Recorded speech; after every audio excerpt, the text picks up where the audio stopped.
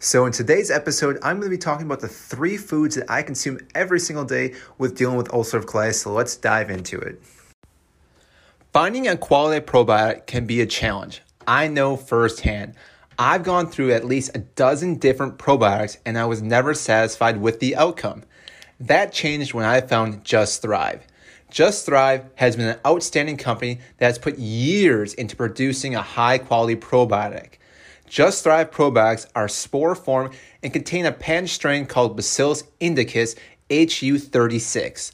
The spores in Just Thrive have been successfully used to enhance digestive health in the pharmaceutical market for over 50 years. Don't just take my word for it. There are over thousands of 5-star reviews talking about how amazing Just Thrive is and how it's helped them with their gut health.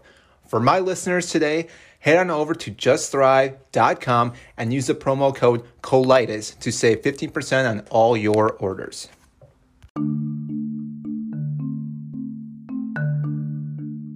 Welcome to the Kaleidoscope, a podcast dedicated to you becoming the CEO of your health.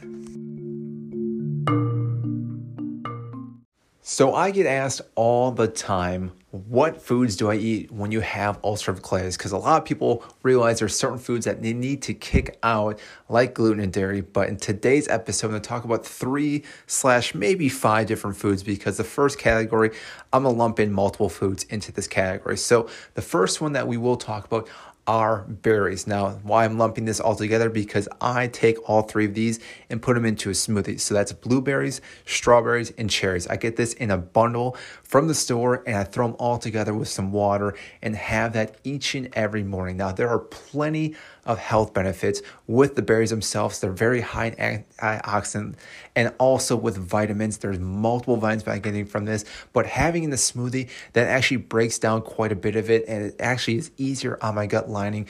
But this is one of those things I realized when I was in a flare-up, which I haven't been in a while, but blueberries were one of the only things that actually made me feel better, and it wasn't harsh on my GI tract. You may want to check with yourself because, again, every person is different. Blueberries might be a little more harder on your gut lining, but for me, when I smushed them down or I put them in a smoothie, they were totally good for me, which is why I eat them every single day.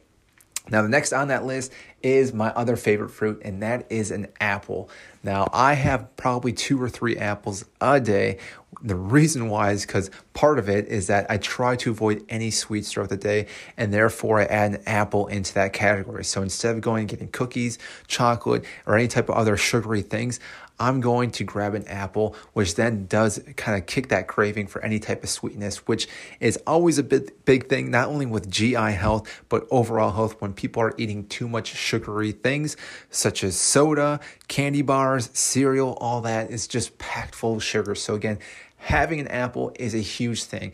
And on top of that, an apple will actually help increase your butyrate in your gut, which I've had an episode on that, but that's going to help your overall colon tissue heal better. And you want to make sure you're getting foods that increase butyrate. So apples are a great way. Butter's another one. There are different types of other foods that can increase this, but apple itself will do that just as well.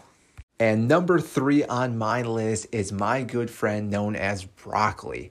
Now, broccoli contains an organic chemical compound that helps maintain gut flora and immune surveillance. Broccoli is a soluble fiber and can help promote regularity and maintain healthy bacteria in your intestines, which is why I always try to incorporate this each and every day into my meals. So whether that's lunch or dinner, or even if there are mixed greens, I'll add that to my smoothie, which again, broccoli is in that. Now, if someone that is having a flare-up, this one might be a little more trickier. I would recommend, if you are putting a powder into your smoothie, to have the broccoli in it, or if you are juicing, that could be another way to have it. Probably eating it cooked or raw, I would maybe shy away from, again, if you're in a flare-up. If you're not, maybe you can do that. Everyone is different, but for me, I always cook it to make sure it's a little bit more softer when I chew and eat it. And on top of that, it is in my greens for my smoothie as well. So I'm almost getting a double dose each and every single day, which is why, again, I incorporate this into each and every meal if I possibly can. Now, that being said, these are the 3 foods that, again, I eat pretty much every single day. There are other foods I eat quite a lot throughout my week. I wouldn't say I eat them every single day, but these 3 foods, or 5, depending how you're looking at, with the strawberries, blueberries, and cherries. But Again, that being said, I found these foods to be very beneficial for my overall health and especially my gut health. Now, there might be other foods out there that you may find that you really enjoy. I know one of the other foods I incorporate quite a bit are sweet potatoes. Not that I have them every single day. I do try to make a variety of different foods, but these, again, are the three that I try to incorporate every single day, or at least every time I can when I have food in front of me. So hopefully you guys found this episode very educational and entertaining. If you did, make sure to give this a 5-star rating. I greatly appreciate it. And also share it to anyone that may not know about the health benefits with this food, or even just trying to learn more about ulcerative colitis, because my goal with this podcast is to make sure we get more information out there for people that don't really know how to maintain or even try to take on their ulcerative colitis. So hopefully you guys enjoy this episode, and I will see you in our next one. The information provided is more for informational purposes only and is not intended as a substitute for advice from your physician or other healthcare provider. This information is not to be used or relied on for any diagnostic or treatment purposes. You should not use this information for diagnosis or treatment of any health problem or as a substitute for medication or other treatments prescribed by your physician.